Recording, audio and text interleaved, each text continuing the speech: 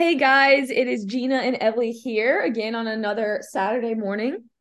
We are excited today to talk to you guys about a really hot topic, it feels like, specifically protein, but we're going to hit on collagen and timing and supplementation and a lot of commonly asked questions we get when it comes to protein. And this is going to be fun because protein is something that Gina and I are both very passionate about, and it's a hill that we both would die on. So we're excited to dive into it. Good morning, Jean. Morning, Ellie. All right. Okay. So let's go ahead and just dive in. So let's start out with just kind of defining protein and talking about what it is, and then we'll break it down from there. That So, sounds good. Gina, I'll open it up to you. Yeah, so protein is one of our three main macronutrients. So we have proteins, carbs, and fats, and that's where your total calories come from. So those are the only three things that will give you calories within your diet, and protein is one of them. So protein as a whole is a really unique macronutrient because carbs and fat are used for energy sources, and protein is the only macronutrient that can help with building muscle mass. So that is why we always encourage people to get their protein in because it helps you build your muscle mass. It's the only macronutrient that allows you to do that. And interesting enough, if you are doing very, very long endurance events, protein can actually be utilized as a fuel source. So protein is like a triple whammy. It covers all your bases. You don't want to use it as a fuel source. That kind of means you're getting into some dangerous territory, but it really is the foundation of building muscle mass. And if you look at protein as a whole, its building blocks are amino acids. So the amino acids there's 20 total amino acids. We have 11 of them, which are non-essential, meaning our body creates them. And then we have nine essential, and that means we have to take them in from our diet in order for our body to produce them. So we just want to make sure that within our diet, we are getting, all of these amino acids when our body cannot make them. Yeah. And that's really important to hit on is the ones that you have to get through your diet. That's where it's going to become important to make sure that one, you have variety in your protein sources, and that you're eating foods that have those essential amino acids. Like I'll just tell you a list of them and see if you've ever heard any of them before. But we have histidine, isoleucine, leucine, lysine, methionine, phenylalanine, threonine, tryptophan, and valine. So I think it's just fun to kind of throw those out there because I specifically, we'll get into this later, but specifically when it comes to building muscle, you want to make sure that you're getting leucine in your diet. There's a lot of research that's showing that leucine is the most important amino acid that we have to get through our diet when it comes to muscle protein synthesis. So we're not going to get too into the weeds here, but that's just important to know is that if you're a vegetarian, for example, or a vegan, and you're not eating any red meat or meat that would have leucine in it, then that might be a consideration that you would need to supplement with, right? If you're wanting to put muscle on. So knowledge is power in that realm. So it becomes very individualized based on what your dietary preferences are and what your goals are. But it's important to know that. So all right, so we're gonna kind of dive into different types of protein. I do want to, Gina, I want to talk specifically about whey protein, vegan protein, and then collagen, because those are kind of the big three that I find a lot of my clients ask about and that they've heard about out there on the market. So let's just start with the most, that most like people are familiar with, which is whey protein. So that's what you're going to find at like a GNC usually, or like a on Amazon, the gold standard brand, the one that's really popular. So let's just talk about whey real quick, and then we'll dive into the other two. Yeah, and I want to loop back really quick and hit on the muscle protein synthesis. Yes. So just so people kind of understand a little bit more framework surrounding that, Yeah. our muscles are constantly in a state of being broken down and then resynthesized and broken down and resynthesized. Because when you exercise, that's what breaks your muscles down. And if you're not properly getting in enough protein, that's how you repair them and resynthesize them to grow. Mm-hmm. So, yes, you need exercise, you need that stimulus in order to break your muscles down, but then you need the protein, and like you said, especially leucine, to help you resynthesize the muscle that you've broken down. And Mm-hmm. that's why it's really, really important to make sure that you are getting in enough as a whole total protein, so we can rebuild and repair those muscles. Yeah, and I think that's something that hit me like a ton of bricks when I actually realized that working out is just doing the damage that we need, right? Yes, You want that damage, but if you don't get the recovery, you don't get the benefits. And right. it's so self-explanatory when you say it out loud, but I think a lot of people don't realize that. You know, they're like, I'm working out super hard in the gym, but then they're not getting what they need to rebuild that muscle. You're not gonna you're leaving a lot on the table. So Yes, that was eye-opening for me in terms of like prioritizing protein intake and right. just You need, in general. yep. So okay, thank you for prefacing with that. So let's go back to whey protein. What specifically is it? And then I'll give my own, 2 cents on it, but we'll kind of start there. Yeah, I think whey protein is probably the most common. I don't have numbers on this. This is just from personal experience. The most common supplemented protein Yeah. that market. It's the least expensive, I would say, compared to like a pea protein or a plant protein source, just because it's more common than those. But if you have any type of dairy intolerance, this would be a protein that would be difficult. I know, Ellie, you have avoided this for that reason. Yeah. Because that is essentially what it stems from, and along with casein also, they're both dairy-based proteins. And so this whey protein is going to be really great for, essentially stimulating your muscle protein synthesis because it is rich in all of these amino acids that we have to ingest. And so if you are someone who can easily tolerate dairy, and that doesn't necessarily sometimes it causes digestion issues. If you're not someone that suffers from that, whey protein is a really great quality source of protein, especially to take in after your workouts if you are, not going to be home for a certain amount of time, or you really can't eat for a good bit of time after your workout. Having some type of whey protein powder will be really beneficial for getting in that protein. The total protein, yes, but also quickly after your workout, because we do know that's important to make sure you're replenishing as quickly after your workout as possible. Yeah, great point. And that's why, we would tell a client not to consume casein right after their workout because that's going to be very slow digesting, which is great if you take it before bed and you want a slower absorption time. But right after you work out, like you said, Gina, you want something that's fat, quick digested that your body can utilize quickly.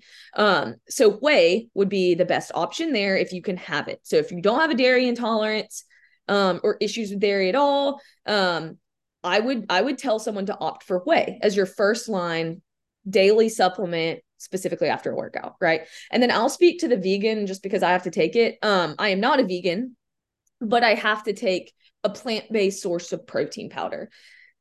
And I've done a lot of research on this just specifically because I have a goal of building muscle. And so I want to make sure I'm optimizing protein intake when I can't have the first line, which is whey, in quotes, first line.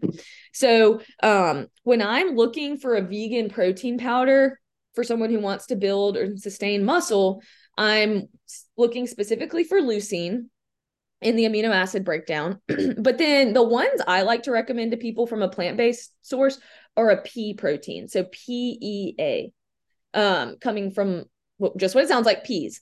So you're gonna find a lot of different types of vegan protein out there. You'll see like egg white blends. They have soy. They have like a watermelon seed. Literally, like that's a protein. If you can think of any others, you can throw them out there. But there's a lot of different types of vegan protein powders. And so I look for a pea blend because that has been shown to have one of the more robust amino acid profiles from plants. So that's specifically what I look for. And then for me specifically, they do sell leucine powders. So sometimes I'll just add that in to make ensure that I'm getting enough leucine. But for general oh, go ahead. Well, I was just going to ask if people are like, oh, cool, I want to try pea protein. What is company that you would recommend just from personal experience? I feel like anytime I've had a pea protein, it kind of tastes like I'm licking dirt off the ground. Oh, thank you so much for saying that. Yes. So I joke with a lot of my clients that I've tried almost every vegan protein on the market because of how bad all of Yeah. them are. But funny enough, I am not being a salesperson here at all. I would buy their products if I wasn't affiliated with them, but I am partnered with a company called Edge Fitness Performance, and they have a vegan protein, chocolate peanut butter, that tastes just like whey. Like it is so good. And I've given it to a lot of clients as like a sample. They're like, man, this is amazing. And they buy it. So Edge Fitness Performance, I'll link it in the show notes. But I also do have a discount code. So if you want to try it out and get 10% off, you can. But they are amazing. And it's a pea blend. So you're getting a complete protein source and it tastes amazing. So go ahead. They have a whey protein too, Edge. Yeah, they do have a whey. They have multiple whey flavors. But I've heard they're amazing as well. But the thing too that I like is that it's sweetened with stevia. And so I prefer that over different sweeteners. So but yeah, I'll link that in the show notes and they're amazing. So okay, we hit on vegan and I do just want to touch on casein before we dive into collagen because we have a lot to say on collagen. But casein protein is something that is also from cow's milk, like Gina said. So a lot of times people will consume that at nighttime before bed because it's slow digesting. But one thing to keep in mind with that is just sometimes people can wake up with some digestive distress if they, do a lot of protein right before bed. So I would just be mindful of that. But then the second thing is that I've had a lot of clients who just swear by casein and say it's like the best thing that's ever happened to them. But I like to just kindly remind them that we don't know if it's the casein or just the fact that they hit their total protein intake for the day. So when it comes to just the topic of protein in general, if there were a hierarchy of importance, the biggest thing would be hitting your total amount for the day, right? Like that's what everyone should come back to is, am I just getting enough in general? And then from there, we can break it down into the timing and the type of protein and all of that. But the biggest thing that most people are going to get all the benefit from is the total amount, right? So, people are going to swear by different timing protocols and different types of protein, but the biggest thing is how much you get in. Agreed. And casein is one of those that if you've never had it before, it's definitely a different texture than whey protein. It thickens up. So you'll see a lot of people do a casein pudding or something similar to that. I think it can be, again, like you said, if any of these help you hit your total protein goal, I'm going to say awesome, do it. Now, this is me personally. I love to actually consume food by chewing. And so I don't supplement with any protein powders. And that is just because I work out at home. So I can walk into my kitchen when I'm done and have thing very quickly. I can eat right when I'm done. And that's not hard for me. So I don't want to say you have to buy a protein powder, spend your money on it. But I also don't want to say they're worthless because if it's helping you get to your protein, like you said, your total goal, I think it's beneficial. If you're someone who doesn't have a problem hitting your protein goal, you don't need to buy it. Right. And that's honestly optimal. If you are someone who can consume all of your protein through actual food, you're going to get the thermogenic benefits from digesting that food, right? That, not to get too complicated, but there is a lot, there's not a decent, it's like 10% of your total intake, but we burn calories from digesting food. And protein, a fibrous chicken breast, takes a lot more energy, thermogenesis, heat, for my body to break down and handle and convert to something that my body can digest and absorb. That takes a lot more energy than drinking a protein shake. And so when we have to chew our food and then our body has to do a lot of work to absorb it, you're actually essentially increasing the amount of calories that you burn in the day, which is beneficial if you're trying to, be healthy and potentially lose weight. So, one of the first things I would look at if a client is telling me like on the calories that I set for them, like, hey, I'm hungry, I'm going to look at how much protein they're consuming from shakes, right? And powders.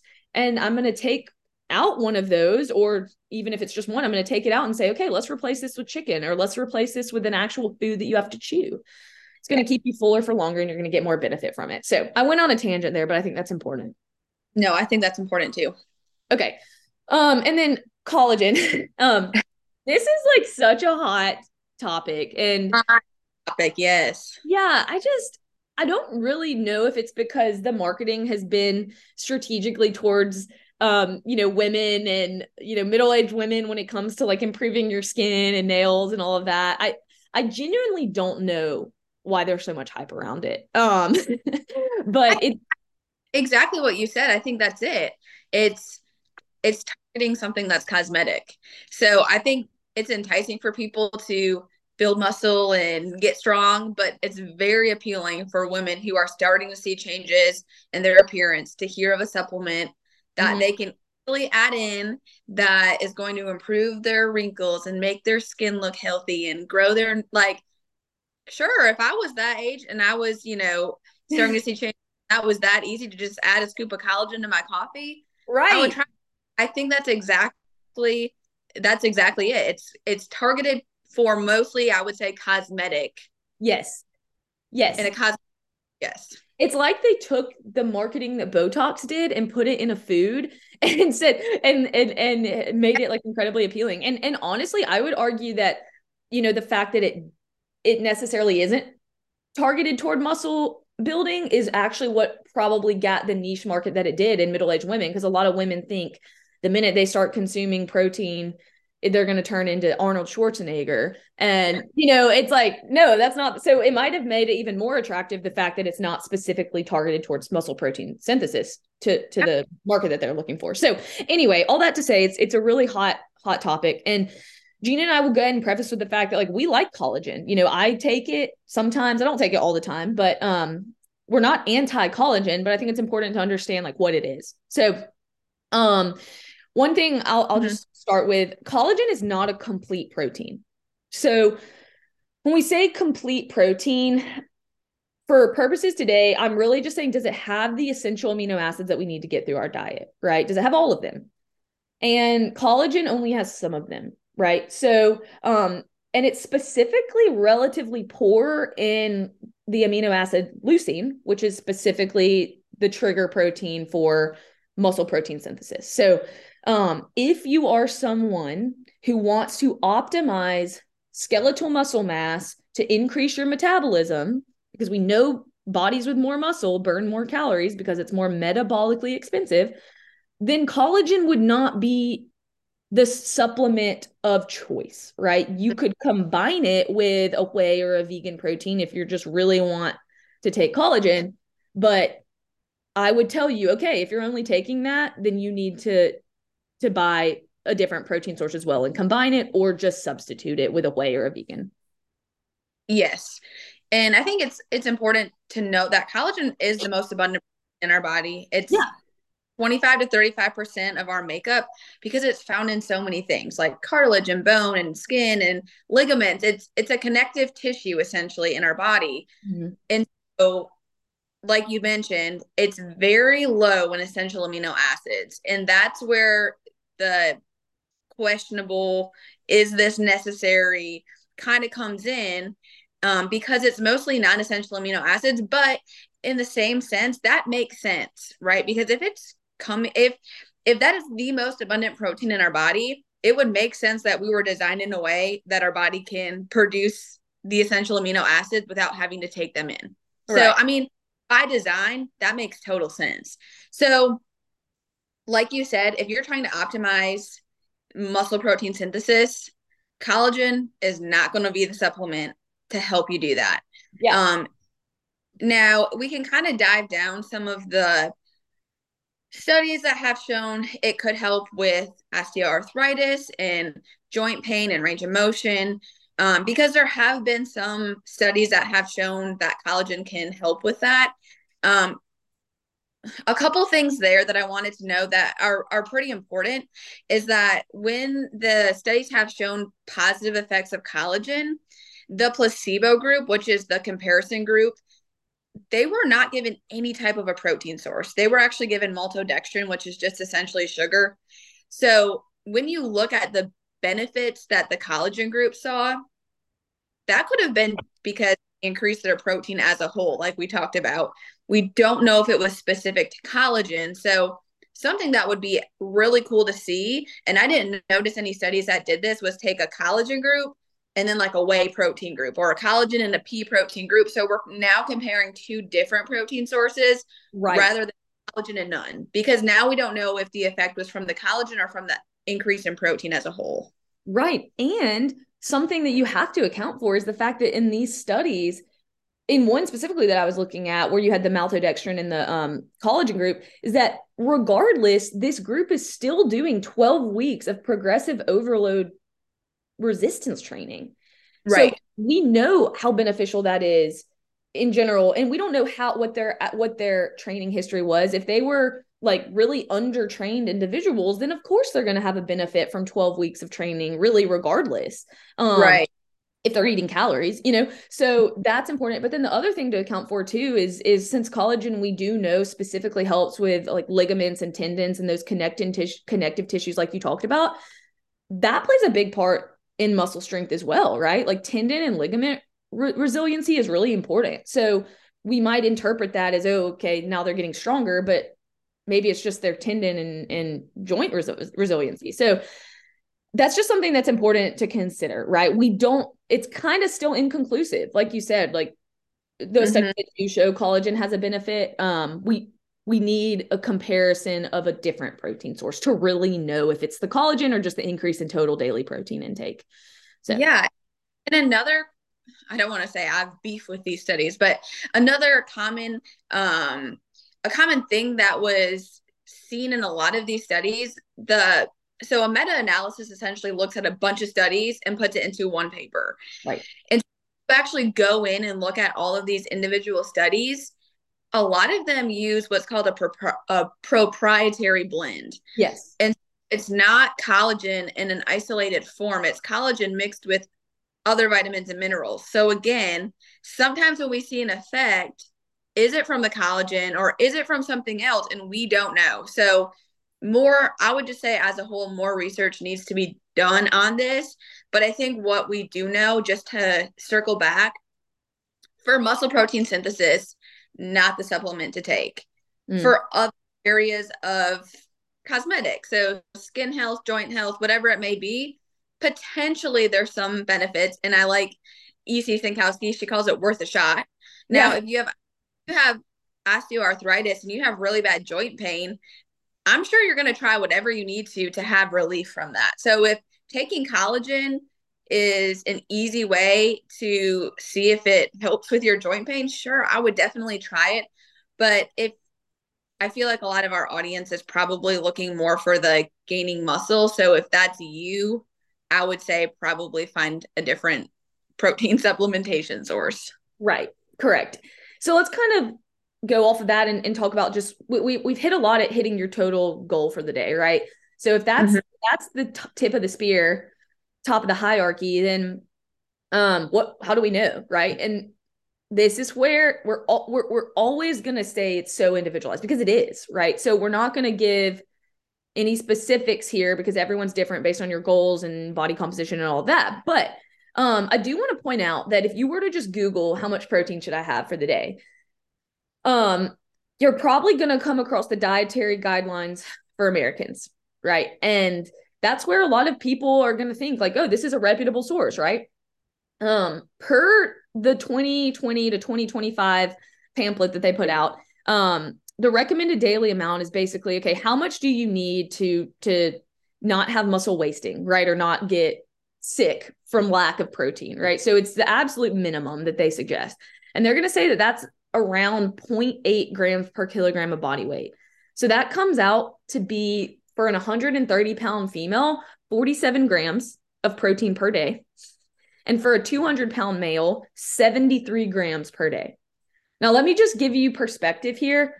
Some of my meals in the day have like 47 grams of protein. So again, specific, but to my goals. But 47 grams is not a lot for the whole day, right? Like that's nothing, especially if you take it in light of how much calories someone's consuming, right? And then that's where the AMDR comes in, which is the acceptable macro distribution range. Basically, what percentage of my total intake should come from protein. And the dietary guidelines for that say around 10% to 35% of your total daily calories should come from protein. One, that is an enormous range, 10% to 35%. Yeah. So how do you know? And then the second thing is you have to be tracking your protein to even know that. So I think it's important just to preface that those are, in my opinion, not great to go off of. So I would just be careful looking at the RDA and AMDR. And Gina, I'll let you give some input before we provide direction on where to go from there. But yeah, and just like you said, I do not like giving blanket recommendations without knowing a person. So yeah, I can say is that probably a lot of people are actually consuming the recommended amount, but that's not the optimal amount, right? If you are trying to optimize your health and fitness, the recommended amount is really just to sustain life and not be sick and, suffer a lack of protein. To be optimal, I would say we're probably on the same page. At a bare minimum, it would be 0.7 grams per pound of body weight. So taking your weight and multiplying it by 0.7, that would be kind of a minimum range I would want to start at. But again, if I don't know the person, sometimes we have to start lower and increase from there. Sometimes we can start higher. It really just depends on the person. So I think that's where like having a coach to help you make some of these decisions and how to increase and when to increase and all of those things can be overwhelming, especially when protein is just one aspect of what we talk about with our clients. Right. And it is important to note that, I think there's this misconception out there that, elderly people or older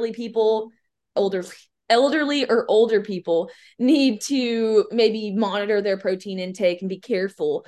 If you have a pre-existing kidney issue, then absolutely, yeah, always talk to your doctor. But we know that sarcopenia, which is muscle wasting, essentially the breakdown of muscle and loss of muscle, that increases with each year that we age, right? So like even if you're in your 30s, like each year that you get older, it's becoming harder and harder to build muscle mass.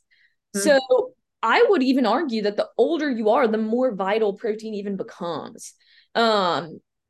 But then at the same time, when you're young, you want to build a really good bank for yourself to pull from, right? The more muscle you have, the higher your threshold is once it starts decreasing. So I just think it's really important not to think that you've passed the point of being able to kind of optimize, this strategy. Like if you're 60 or 70 years old, like look at your protein intake and really be aware of it, and you'll notice benefits from that.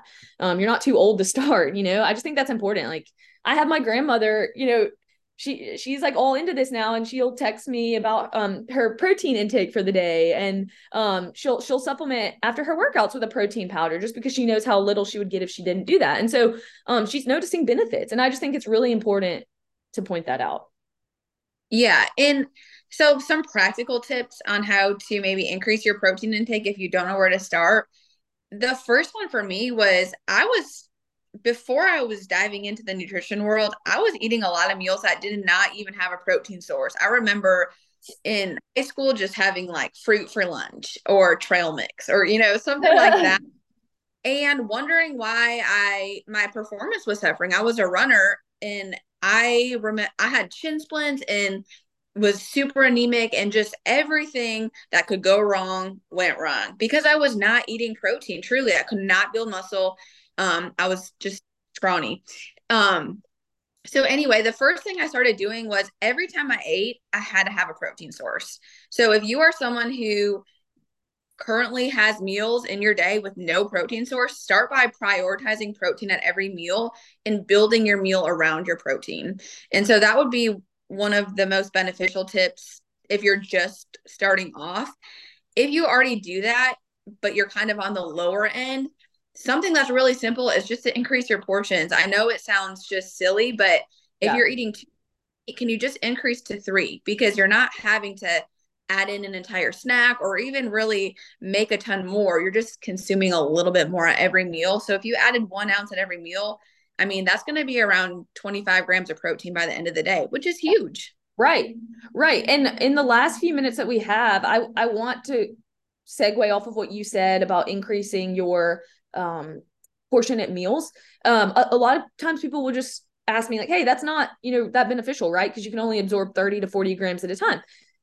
I think one, that's getting way into the weeds, right? I am of the belief that okay, let me backtrack. One, our body doesn't just digest a meal like immediately, right? I've heard it said before, equated it to when we eat a meal, it's like our stomach and our digestive system works in the same way like pour over coffee or a slow drip coffee would. It's going to slowly digest and release that food so that your body can absorb it, right? And handle it. A chicken breast, we don't eat it and it doesn't just pop up on our bicep, right? So when we say, oh, I can only absorb 30 to 40 grams at a time, I would push back against that. And then, not to get too into the weeds, but I'm of the belief it's always better to eat above to ensure you're getting enough rather than lowball it and come in short. So, yeah, you can get all legalistic about how you break it up across the day, but one, how sustainable is that? A lot of times I need to just get 50 grams at a meal because I know it's going to be harder, throughout the rest of the day to get more in. So I think don't let that become a deterrent. Really just try to optimize what you can for the day, get as much as you can at each meal, because your body's going to stop you at a certain point. You're not going to consume like 70 to 80 grams at one meal often, right? And if your body isn't going to use it all, it'll excrete it, right? So just don't let that. I just think that's important to point out. Like that's kind of a misconception out there. Yeah, and something that has been helpful for my clients is setting a minimum. So a lot of times we go for a maximum, and that's true with a lot of things like steps and workouts and all these things. Like I want to get to here, but in reality, that's an awesome goal to aim for. But I like to start off with a minimum. Like this is bare minimum that you need to get per day. Yeah. And like thinking about your days as a whole, like we have a tendency to look at individual meals when it's really the day and honestly the week.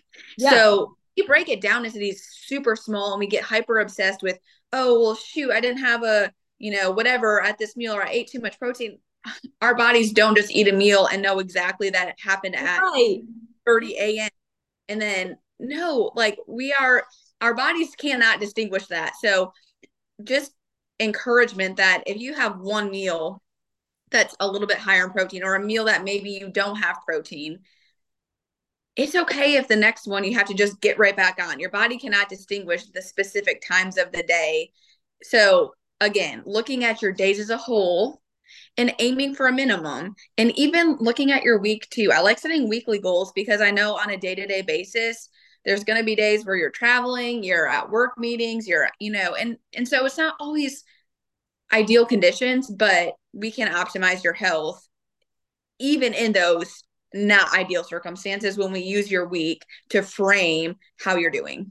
I think that's a really encouraging note to end on, is that you can have one day where, yeah, you're definitely at the minimum. You haven't optimized it, maybe because you're traveling or you're in an airport and it's just harder, right?